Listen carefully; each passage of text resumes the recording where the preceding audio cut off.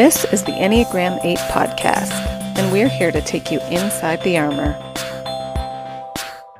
We are so excited to share something new we've been working on. We have now launched the Enneagram 8 community. This is a community where Enneagram 8s can come together to feel seen and heard for the heart of who they are, a place where you can just be you.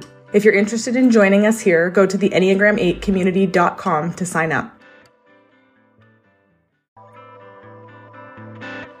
Boni, beauty queen, owner of a monster cat, master strategist, and wielder of the all-powerful paws. Boni has been such an incredible example to Aaron and I of just how different 3 8s can possibly be. This girl's been with us since the beginning. She's one of our veterans. We're also incredibly confident about Boni's Tritype. So this was originally going to be put into our season on Tritypes. She's Tritype 825, and we decided to air this episode because it was such a delight, and we're 100% confident she is in fact that Tritype, so she will represent all the rest of you 825s very, very well. Pay extra attention when we get to about the 35-minute mark and start talking about denial. Things get really interesting. Boni, we love you. We would interview you 1,000 times, my dear, but one will have to suffice. Hi, how you doing? Hi. We got to start the way we always start, which is tell us about you. This is the worst part. I don't know who I am. I can tell you what I am and what I do. I am, how old am I? 27. I'm a mechanical engineer. I live in Atlanta, Georgia.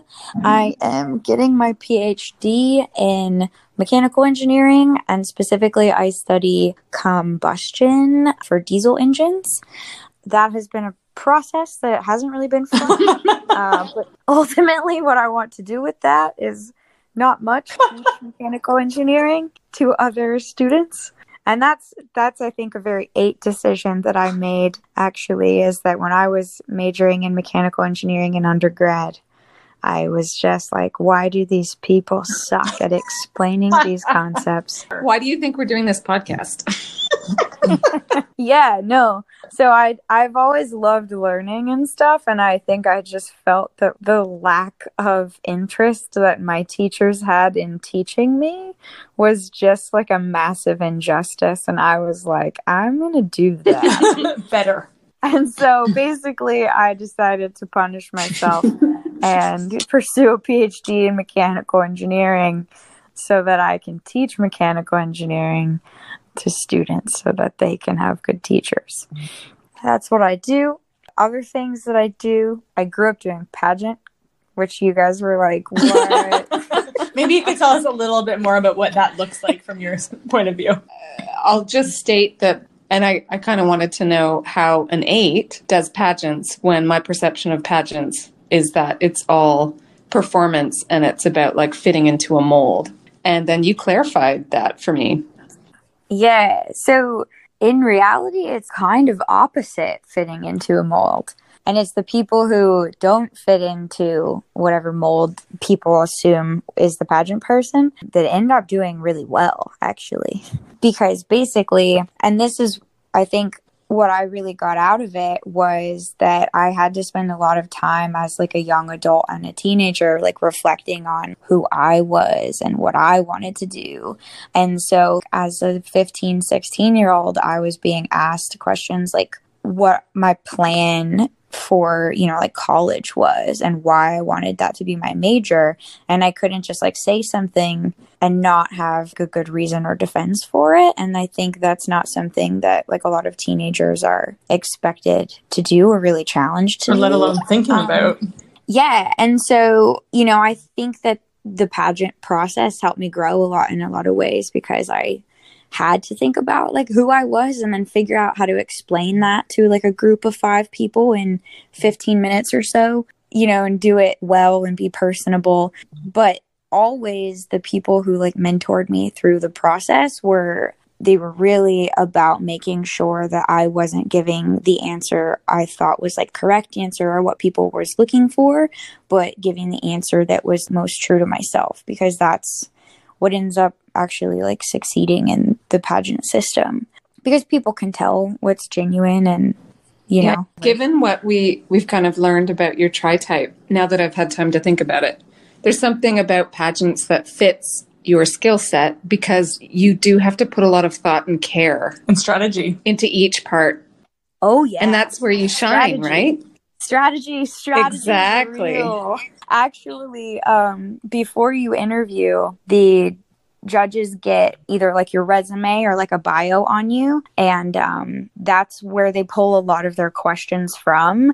And so actually my resume was specifically designed to beg them to ask me the questions I wanted to talk about. Oh, yep. So it was written exactly the way where like I knew the 7 things that were most enticing and like they would come up.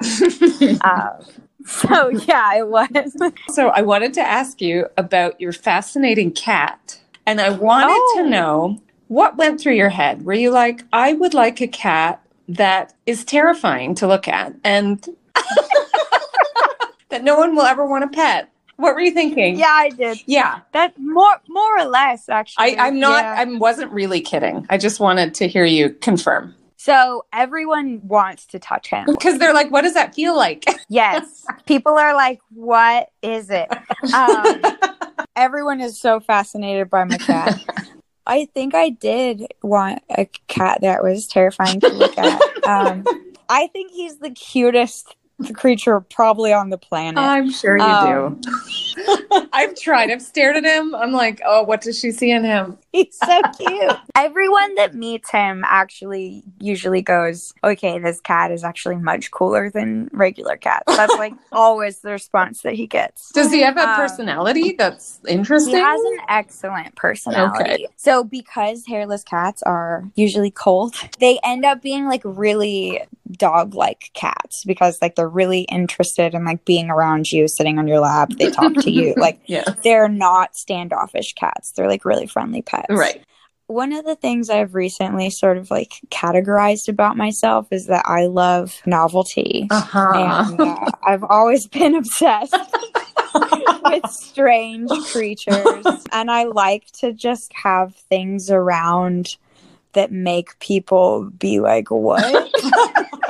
And so I've always wanted a hairless cat. And like now I'm teaching fluid mechanics to students. And I got for Christmas this like miniature half person sized like alien skeleton. I saw that in one of your pictures. I was like, okay, there's a theme going on. Oh my goodness, what's the guy who does the cartoons for kids and it's really creepy? Tim Burton? Yes, that's you. Yeah. I don't see it like that. I've never liked Tim Burton. Okay. I just want to like surprise you and just like be what's not expected. Okay, so your whole house isn't kind of dark and creepy. You just have these like random dark creepy house things. Is incredibly bright. Okay. Actually. Okay. Which makes it what you are trying to accomplish. Yeah, more like it's like totally ironic. Okay. So Catherine Favre says that your Tritype is caring, knowledgeable, protective. You want to be helpful, wise, and straightforward. Highly sensitive. You're empathetic, intellectual. You're a people person. You're both introverted and extroverted. And at times you can be direct and easily move towards others and can overgive or pull away to recharge. I'd say the part of that I didn't resonate with is being introverted. I'm 100% extroverted. I definitely lose energy fast if I don't have like people to interact with. That being said though, like I am a bit 5-ish and I do get like very focused on projects and stuff, but one thing I've learned getting my PhD is that even if I'm alone and like processing information or working on a project by myself, I need to like verbalize that to someone. Even when I'm alone, I have to process things the extroverted way. Do you talk to yourself? I make so much noise. Yes. I make so much noise. It's really, people think I'm like in pain. It's a problem. Yeah, I think I relate to everything but the introverted part. How do you feel about the name, The Strategist? I'm all on board with that name. I've always thought like ever since I was in high school and took the ASVAB, that I would be excellent at planning military strategy. In complicated situations like that, it's super easy for me to pick out everything that the opposing person might do and just remove all emotion from decisions and go like maximum efficiency, best way to win. Like, I can do that. That's my reflex almost. Truly remarkable. Yes, yes, it is. It is something that can't be fathomed on this side of the interview. It's really actually like strange for me to realize that other people like don't do things like that. I'm just like, I understand this situation and I am pretty sure I know what you're gonna do. Yeah, I'm pretty sure Aaron and I would show up on the battlefield and just run at something. I think we'd just run at it. We'd just figure out which one our gut was pulling us towards and go at that person. Yeah. My gut is always involved in a lot of my decisions, but I still... Do you weigh the thinking against your gut? Do you check them with each other? Yes. If my gut has a response, I will sit on that response until my brain has calculated exactly why I feel that's the right response. I think that is such a great skill. And I would, I envy you in that skill, because I think sometimes we end up in a situation that we could have avoided if we had just taken a little more time. I've also gotten feedback that that's frustrating for people, because sometimes if I am getting in a fight with like my partner or something, they'll say something and I'll be like, no, I don't like that. And then they'll be like, why? And I'll be like, I don't know yet. I will get back to you. And then I just like refuse to discuss it. And then like a day later I'll come back and be like, here's all the reasons why you're wrong. That's so and genius. They're like, damn it. You prepared like an unbeatable defense. 5 is my antidote that I need, because I think it takes courage for me to risk pressing pause and not answering right away. It feels like I'm giving up power or something by doing that, and it's actually powerful to do that. Oh yeah, the feedback I have gotten is that it's the most I bet. Because basically what happens is like you halt the conversation. And they know, like, they're like, control where it goes. What's coming? What is coming? Oh no. You know what, Boni? I think you need to check in with Aaron and I in like a month. And our homework is going to be to channel some Boni. We're going to press pause on someone's ass. Okay. We're each going to do it. And then we might need to get in touch with you about how to win that fight. You're going to give us all the ways to win that fight. Then we're going to implement it. I think the reason that I really developed this skill is that my dad is an 8 and my mom is a 1. Ooh, yeah. And like... You had no choice. Yeah. My dad, and I'm the only person like growing up that anyone in my family has ever been like, Bonnie's the only person that can take down her dad. My dad is very unwilling to bend. Right.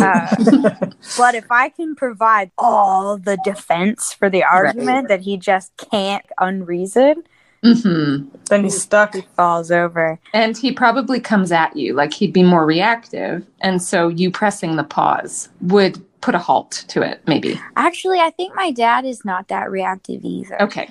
How was your mom? I think my mom is crazy. It's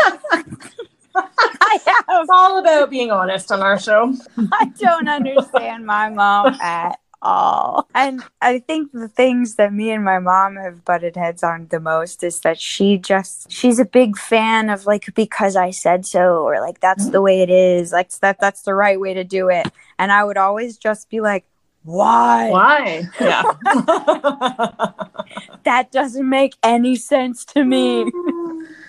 Yeah. So she wouldn't give you any good thinking, right? You just never got an answer. Yeah. Well, my poor mom was just dealing with a family of majority 8s.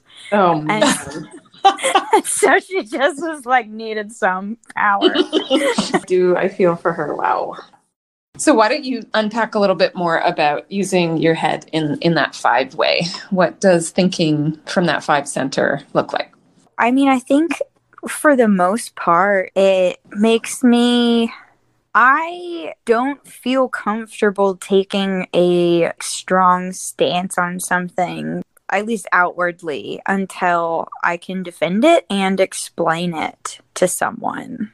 And I think that's because while I do love like brute force effort on things, it's easier to win arguments or prove your point or be heard if, people can't like reason out of it. It's like real tough to be like, God, that makes so much sense, damn it. You're looking for a checkmate.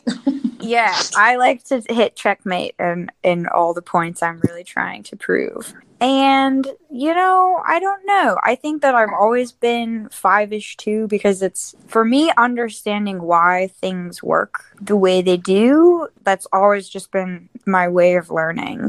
And like I have a lot of other friends getting PhDs and who are big nerds, right? And I've noticed like a difference between me and a lot of other like really intellectual people is that like my obsession is understanding why everything works the way it does, where a lot of other intellectual people have this ability to just know lots of things. And I'm like, I don't know a lot of things, but like I can reason out just about anything. Like, yeah, the way they talk about five thinking is to drill down.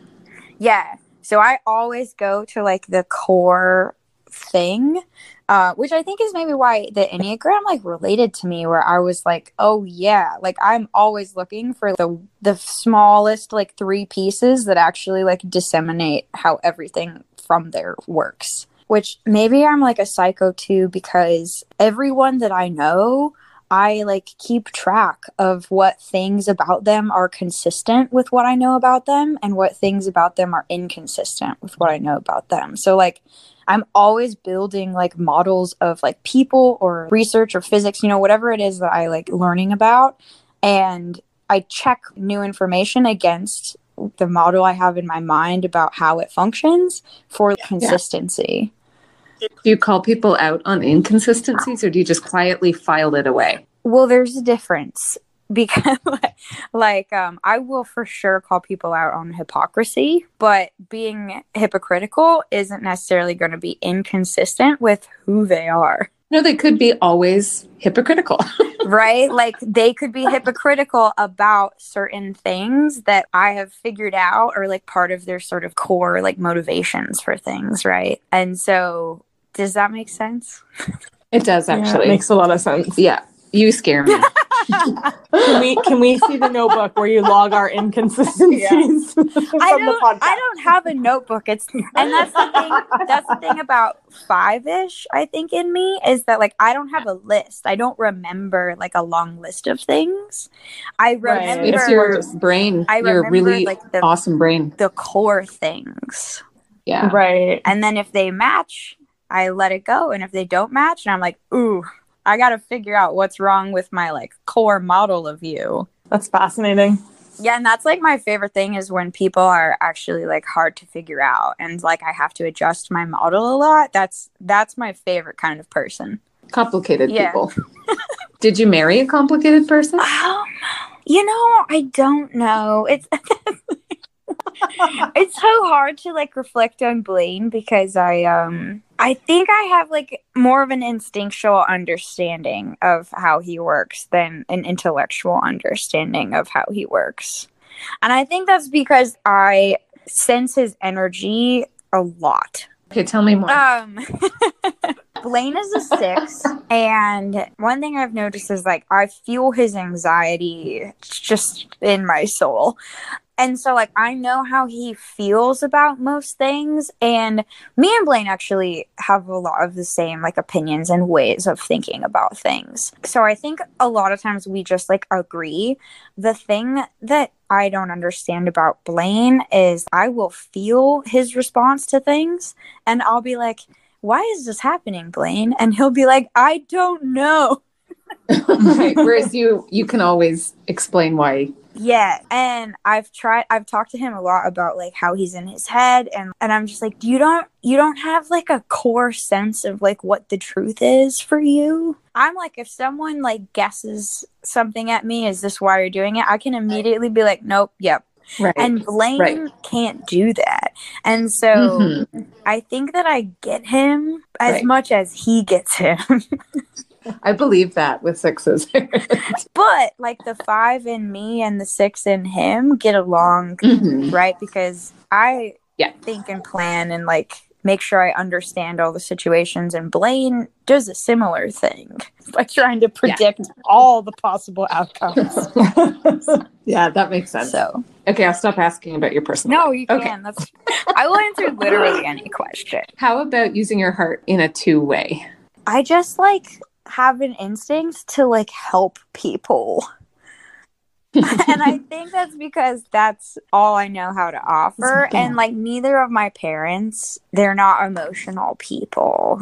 No one in my family is emotional. We're like a high efficiency family. Get shit done. And like so like I was never taught the skill of holding space for people's emotions and just being like, it's okay. My instinct is to like make people laugh when they're crying or be like, I'm gonna get you a cookie, like something like, which is not necessarily helpful. But the other thing I do maybe as while I'm keeping track of who I think people are, I do tend to like to ask them questions that may or may not get them to realize things about themselves that I have realized.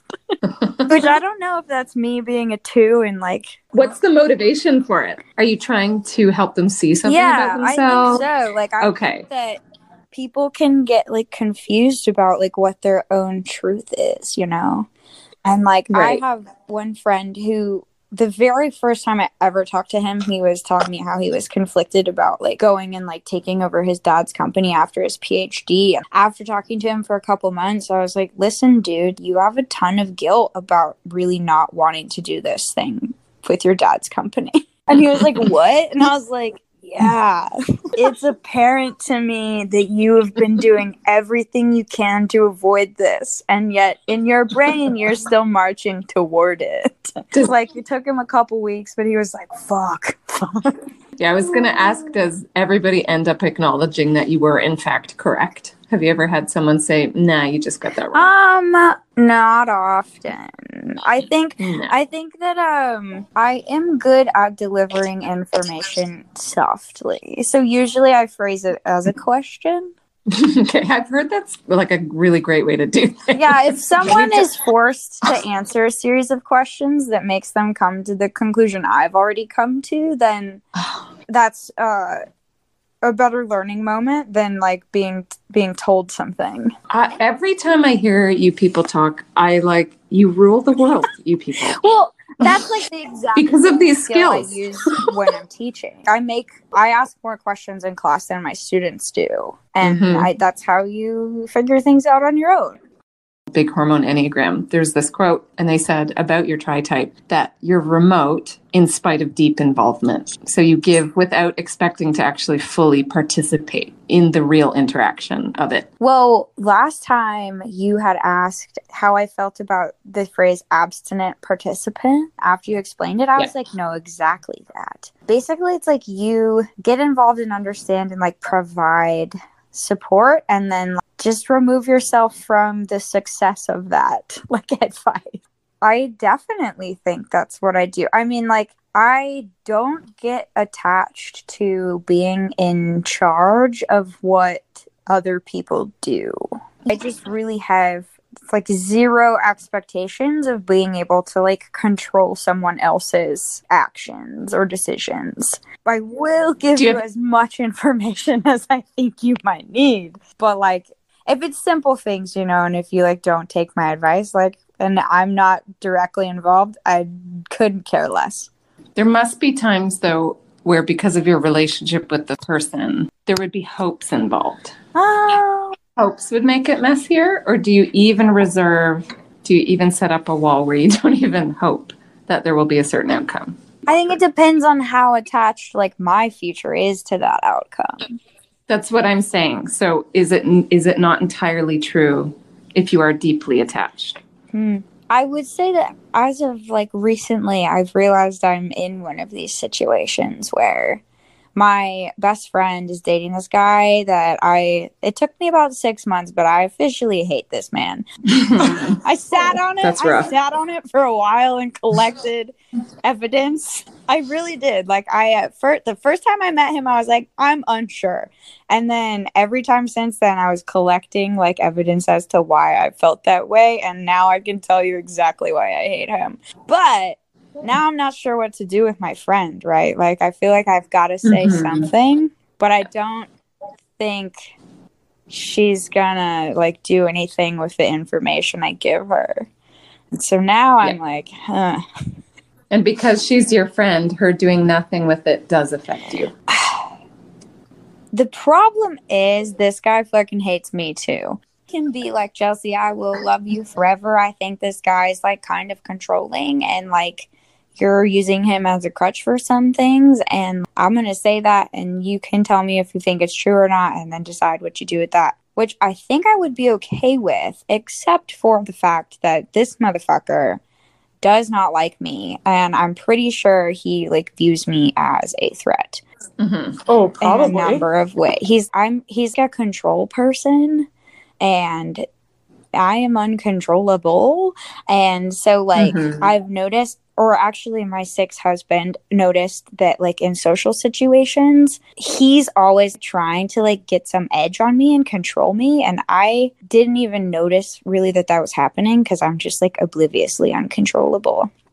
But how that's manifesting is that, like, he's kind of removing her from my life. And so that's where I'm, like, attached to it. You know, like, if I just didn't like him and, like, saw things were happening, but he wasn't interfering in my friendship with her, I would, like, tell her and be like, do what you want with this. And, like, if we want to kill him later, hit me up and I'm on board. But, like, if not, then it's on you. But, like, in the moment currently where I'm pretty sure that he's trying to, like, push me out of her life a bit, then I am attached, right? And it's actually making it harder for me to decide how I want to deliver her this information. You have to do a little bit more thinking. Yeah. And, well, one thing I've noticed is my instinct is to just not say anything. Yeah. Because it's like when I care a lot about the outcome, I would almost prefer to not have my advice not taken. That is the vulnerability. You'd have to deal with that. Whoa, we just got to some gold right here, I think. I kind of want to poke around at go for it. Is there a situation that you can think of where you had to sit in that, where you felt what it felt like to offer what essentially is the best of your resources and it got shit on and it mattered? What did you do with that? It's this one. I haven't, like, said anything to her yet, but, like, I know what's gonna happen. Which is, I think, maybe that's me just, like, being very five-ish. I understand what she's gonna do. So you've never experienced this before, though? It's hard for me to come up with another example on the spot. Okay, so it might be a first. Wow. That doesn't mean it hasn't happened. I don't think you'd forget it if it had happened before. Well, I think I wouldn't have recognized it. And I think I'm a lot more self-aware, you know, like, now than I would have been previously when it was happening. And so, it's hard for me to, like, recall another moment when that has happened, but... You just know you don't like it. I like it a lot. I currently have, like, chest pain because I'm not sure what to do about it. Yeah. Yeah. And, like, I'm pretty sure that, like, me saying something isn't going to actually make anything better. So I'm like, ugh. You could just tell her to listen to the podcast. I talked all about you and your personal life. Oh, wow. Okay. You know what it highlights is that the cliff that you are standing at the edge of, considering whether or not to jump, is a very different cliff than mine. So I actually think I would be on the exact same cliff as you. I might not have put as much thought and time into thinking about why I feel that way, but I would feel exactly the same way you are right now, where I would be sitting weighing, do I risk this friendship or do I risk her being in a place where that's so bad for her? And I can see it all. And I can see it all how it'll play out. But do you have the same vested interest in your advice being taken? I'd be terrified. I'd be terrified sitting in this position. For you, it would be all about the relationship, though, not your advice. I wouldn't be worried so much. I would know what I felt was true, and that's enough for me. So I wouldn't be armed with the information per se, but I would know what I feel is right and true, and I would be worried about losing my friendship. I don't know if it would stop me. Oh, well, at this point, I have sort of weighed the chances of that happening are real high if I don't say anything, and maybe slightly less high if I do. That's the Yeah, totally get that. Because you won't stick around for it either, right? Like, you're not gonna. No, and like that's actually the decision I made like 2 days ago. Is that like I have no more energy to like see my friend when she's with her dick ass boyfriend. So then you're put into a position where it's like, what is the lesser of two evils? Yeah, right? Well, I think I've narrowed down my options are never say something and just wait for it to crash and burn and hope that it crashes and burns, or like say something and then still wait for it to crash and burn. My plan is to do like the mature thing and say something and then just be like, yeah, I'm gonna not hang out with you, with Mark. That sounds reasonable. Yeah, it really does. Job A+. You know, I have to say it sounds fairly healthy, because in the unhealthy place, we would say things like, I am strong enough to outstand this loser, right? And I'll stick it out for my friend. And I just think boundary setting for 8s is a really healthy place. Fortunately, I am not strong enough to endure that at this current moment in my life. But that's what I think. I think this is the narrative we tell ourselves. I don't think it's we're not strong enough. I think it's the exact opposite, where we get to a place where we say, I'm setting a boundary and this isn't safe or healthy, or it's energy draining for me, and therefore I'm not putting myself here anymore. I don't have the energy to fret about him. I have other frets. All right. It's weird moving on from that, but here we go. All right. Awkward transition. So, okay. How do you feel about like denial playing a part in life for you? So there's a quote about your tritype, and it says that this tritype is likely to deny that they have needs themselves, deny vulnerability, deny. It's others who depend on you and not the other way around. Part of that resonates, part of it doesn't. Man. Do you have people you depend on? Sure. They're very dependable people. And actually, I realized recently, I think the reason that I knew I would marry Blaine is that subconsciously I knew that he would have the ability to like rise to pretty much any occasion, which I subconsciously knew. And now that we've been married for a while, I'm like, this is definitely true. Like, you might have 17 panic attacks, but like, you're gonna get there. So, no, I like definitely depend on him, and it's unimaginable for him to like betray me in some way. Like, just can't see that happening. Sorry, outside of Blaine, do you have anybody else you depend on? I know that I can depend on my family for like certain kinds of things, right? I know that I can't depend on my like immediate family for like emotional support. That's not their skill. But I know that if like my life falls apart, like I can go live at home for however long I need to, and like they'll help me out. Because that's their skill, maximum efficiency. Like, I think I know what I can depend on people for and what I can't depend on people for. Denial is sneaky in that it can be subconscious, and it isn't necessarily like an action you're taking to suppress something. The denial thing, I have a more recent opinion on this.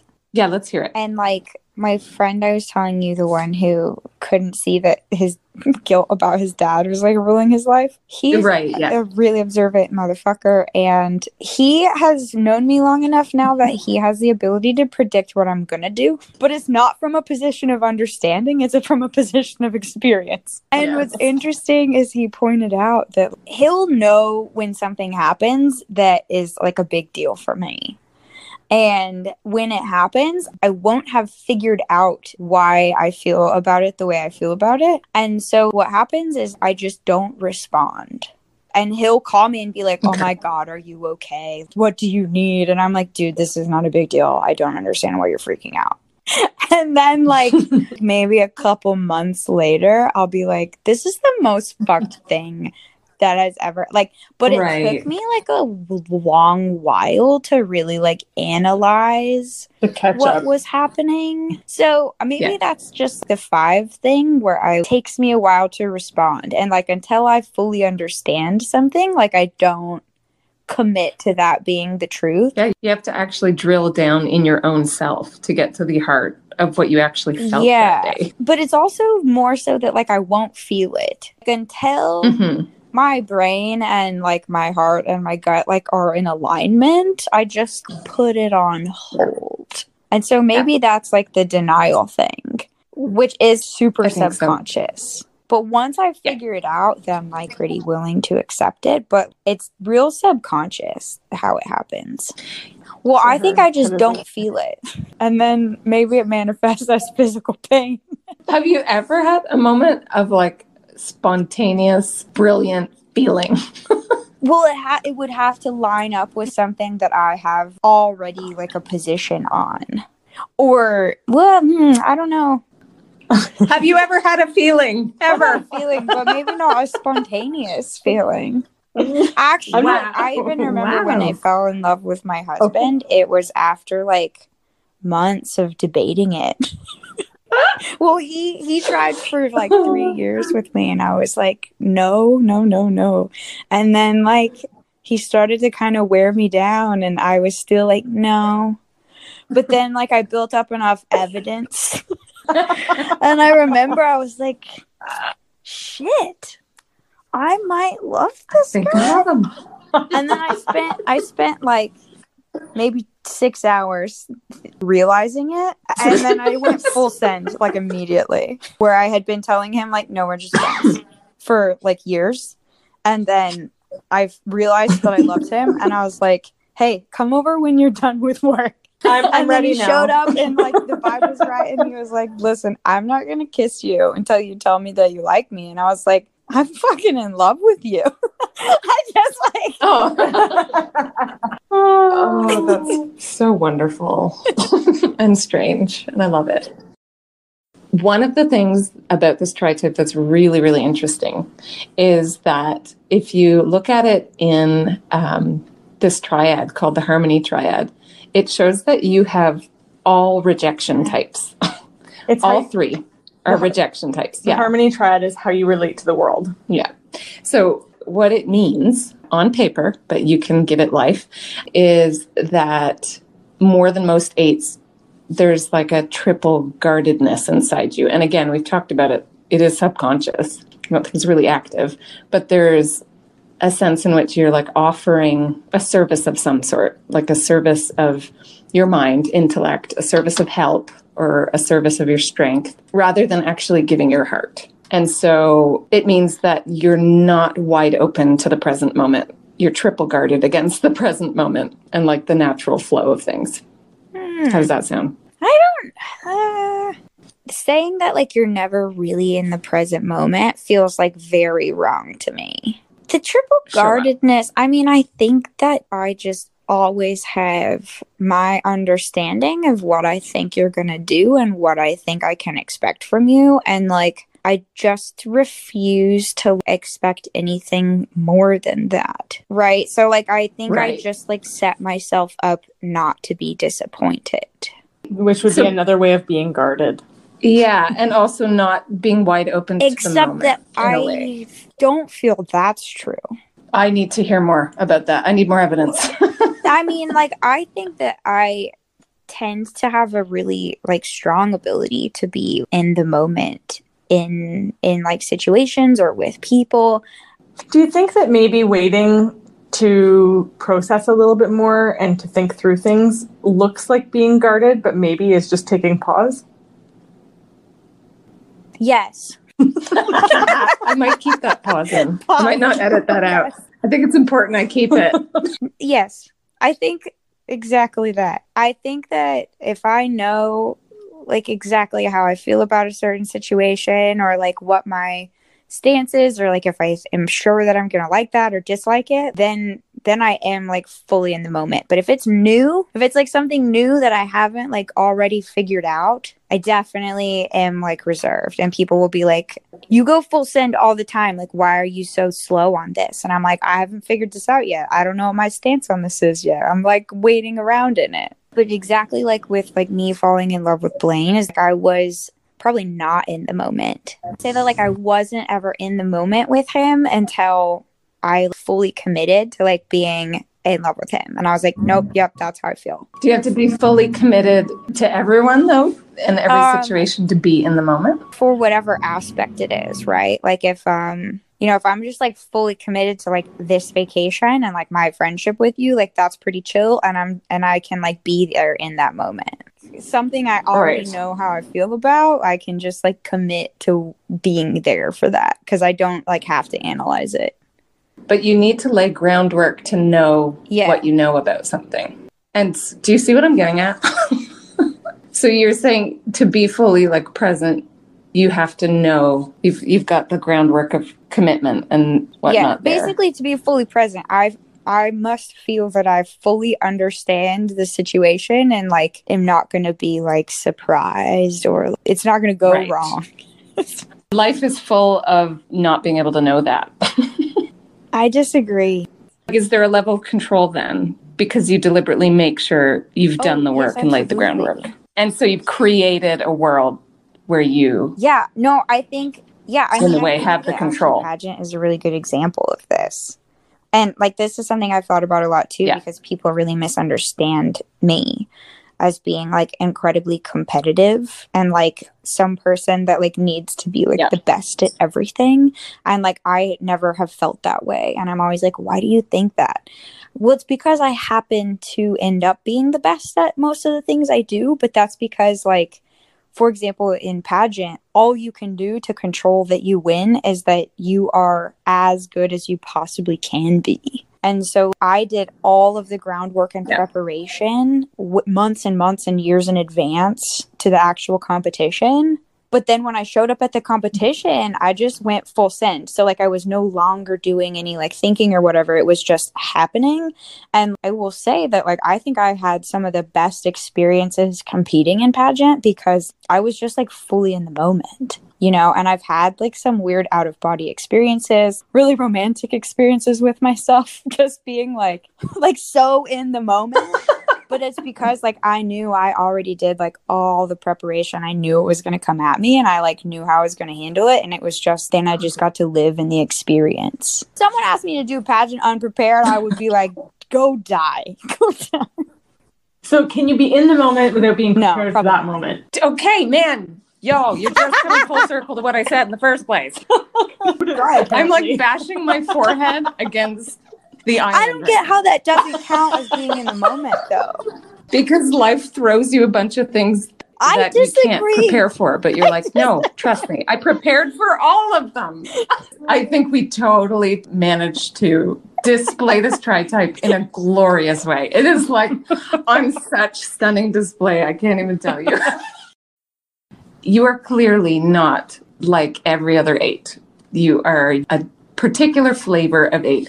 And so in the communities that you have been a part of with all these 8s, what would you say really stands out as like the big difference? The thing that is a little different than a lot of the stereotypes and a lot of the write-ups that you'd find in a book. And like you people on the Instagram comments and shit, you're just like, I just did it. I'm like, what? You yelled at someone before you figured out what you were mad at? What? All the carnage in our lives, all the carnage.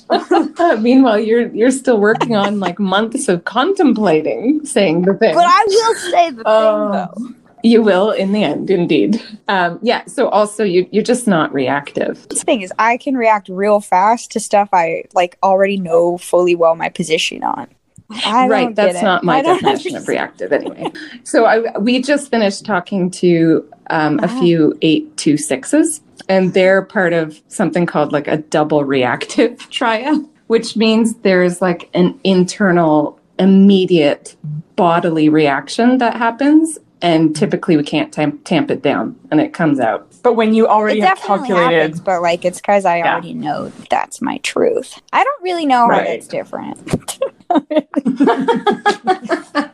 What's different is it doesn't matter for us if we know it's true or we don't know it's true. We react the same way real fast. And then afterwards, we can't necessarily account for it.